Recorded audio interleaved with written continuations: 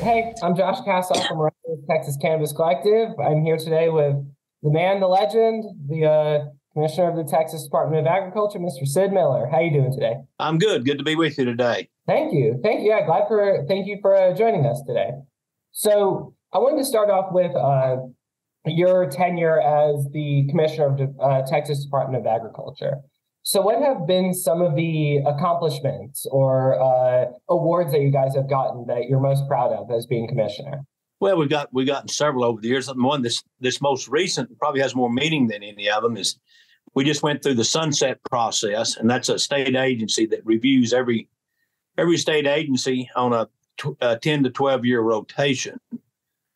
We just finished ours the last legislative session, and the Sunset Commission reported to us that we were highly efficient, physically responsible, and the best run state agency in state government. So we're pretty proud of that. We have a lower turnover rate than most other state agencies. So we've got a good thing going on here. Proud of my employees. That's great to hear. And so as someone, such as yourself, who's been in Texas agriculture for, many more decades before you became commissioner, and your family as well, I was reading on your website, there's 8 generations of farmers in your family or something? We started farming in 1700. Wow. And so we've been around a while, fought in the Revolutionary War, Civil War, and all the rest of them. That's incredible. So why do you feel that Texas has such a strong agriculture industry, such a strong backbone, or, so many advantages when it comes to agriculture in Texas? Well, we're so diversified in climate and topography and geographical regions. We lead the nation in agriculture exports: cattle, cotton, wool, mohair, horses, sheep, goats, hay. List goes on and on. Grapefruit. So we grow over 600 specialty crops in this state. 600 specialty crops. Wow. That's like olives and aloe vera and peaches and pecans and stone fruit, blueberries, just all kinds of things that you really don't think of Texas. When you think of those type crops, but we're involved in those. So it's a powerhouse. Contributes over $234 billion to our economy, employs over 2 million people, and we export $15 billion worth of agriculture goods just from our state. That's incredible. So I wanted to ask next about Texas hemp. And I know, so in the weeks leading up to the 2018 Farm Bill, and the Texas measure that authorized the cultivation of hemp, I remember you being very supportive and very vocal about how Texas hemp could be great in Texas. So what were those first few years like of hemp cultivation in Texas? And where do you think hemp has the possibility to go in the future in Texas? When the 2018 Farm Bill passed and allowed states to grow hemp, we still couldn't grow it here. We had state legislation we had to overcome, get it off the books as being labeled a narcotic. So we did that. So that allowed us to enter the hemp market. The problem was it was so new. There's a lot of misinformation out there, a lot of disinformation. Wasn't as much science as we needed, but we launched, but we have good science now, much better science. We know the ailments it can affect and help cure and alleviate, sleepless nights, pain, all kinds of stuff, all the positive benefits of the CBD oil. And now I see a shift in the industry. It looks like we're really taking a good hard look at the industrial market, the fiber market. And I think that's the next new horizon on the field for hemp in Texas, is an expanding industrial hemp market. And where do you see that going in Texas with the industrial hemp market? Well, we've got a processor here in Taylor. We've got one going in Wichita Falls, Lubbock, one down in South Texas. So it's kind of the chicken and the egg. We don't know which is first, but we need to get started. So once there's a place to sell it, the farmers will grow it, and they'll be very good at that. I'm talking about a traditional farmer, that may have a quarter section to a section under pivot. One man can farm that by himself just about. That's interesting. Yeah, I can definitely see that. And so I know that you're still a little hesitant when it comes to fully recreational adult use cannabis, on par with Colorado and California and Texas.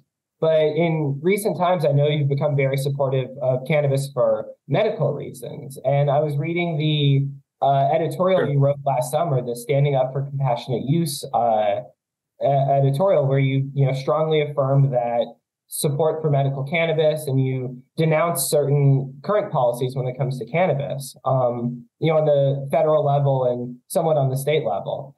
And so do you feel there were any particular moments that made you support medical cannabis, or has that viewpoint always been a viewpoint of yours when it comes to medical access to this plant?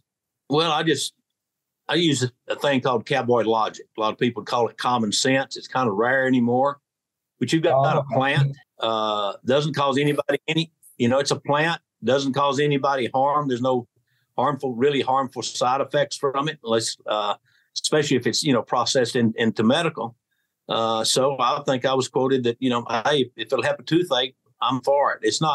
This is not near serious as things we already prescribe, like oxycodone, oxycontin, hydrocodone, fentanyl, narcotics, amphetamines. Those are the bad ones. This is not a bad, harmful drug. And we've come so far along in the last 6 to 8 years that we have very sound science. We know what medical conditions that cannabis can treat and be beneficial to.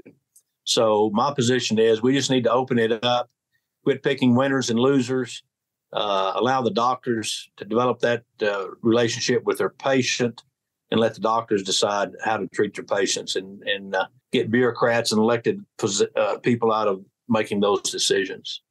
That's interesting. And so when a medical cannabis program on par with other states that have a medical cannabis program, where you can go to a dispensary and everything like that, and if a program like that were to pass in Texas and home grow were an option, the patients themselves growing the cannabis plants at home, would you support that? I think we can glean a lot from Colorado, certainly glean a lot from Oklahoma and the programs they set up there. We have a template. We know what works. We know what the pitfalls are. I think I could support that. We'd need a very well thought out, well crafted piece of legislation. But I certainly think we could do it. It's doable, definitely doable. That's interesting. Yeah, because I know in certain states, the patients themselves can grow the crops themselves. Here in Las Vegas, it's a different story, unfortunately. But, we're hoping the laws here in Vegas will change when it comes to home grow soon.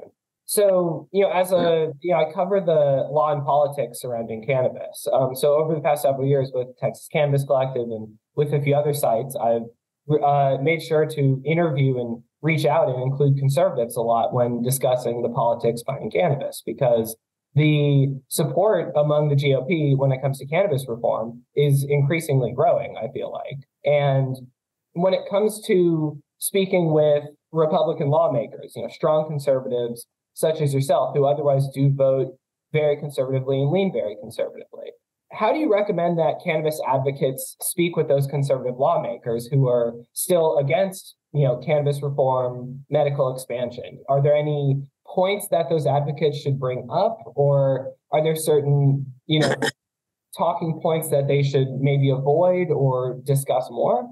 I think the feeling of the legislature is very positive.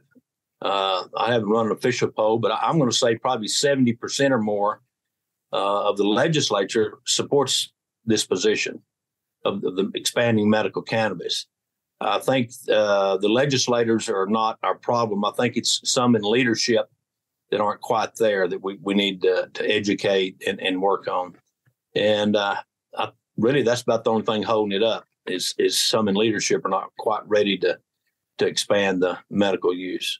And how do you recommend advocates address and speak with those, few lawmakers that are still in the way or still on the fence about it? Well, certainly you want to reach out to your own state representative and own state senator and make sure that they're on board. If they're on board, you need to converse with the governor, lieutenant governor, and the speaker of the House, but because that's ultimately who would be holding it up.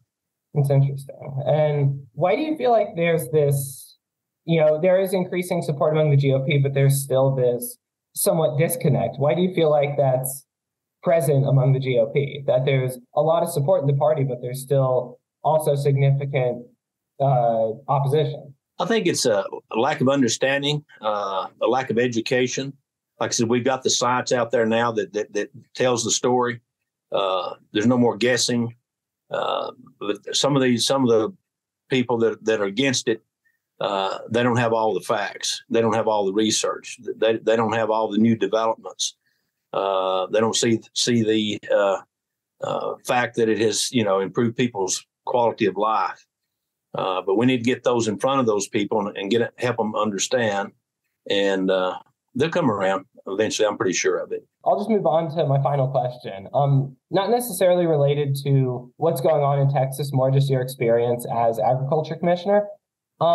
So here in Vegas right now, there's the Indoor Agriculture Convention. And so I'm going to be attending it tomorrow because I write for a cannabis magazine out here. Is there anything you recommend I check out when it comes to indoor agriculture? Like any trends or practices that are going on?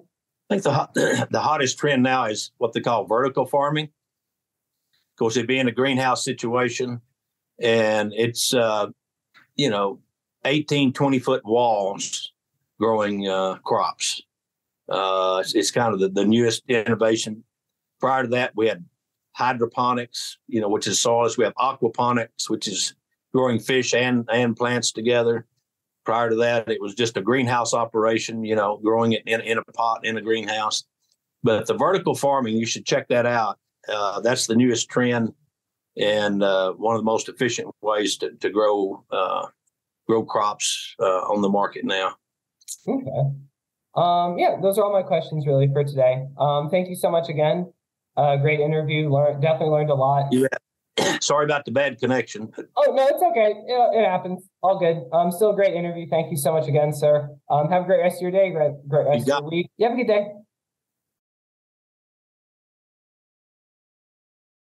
Howdy, Colt Power here. These days, many people are choosing to add CBD to their wellness routine. Why? Some like CBD for how it may help them with their focus. Others enjoy the way the plant compound may assist them with their sore muscles and relaxation. For me, CBD has been a game changer in keeping my old sports injuries managed so I can work out and be present for my family. If you've ever been curious about CBD, I invite you to check out our Texas-grown, Texas-made products at powerbiofarms.com. That's power, BIOPHARMS.com.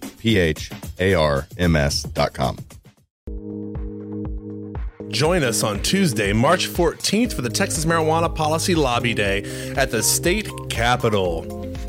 The majority agree. Texans of all political persuasions agree. It's time for cannabis law reform. There's lots to do in little time. With all lawmakers meeting only for 140 days every 2 years, we have a lot of work to do in a short period of time.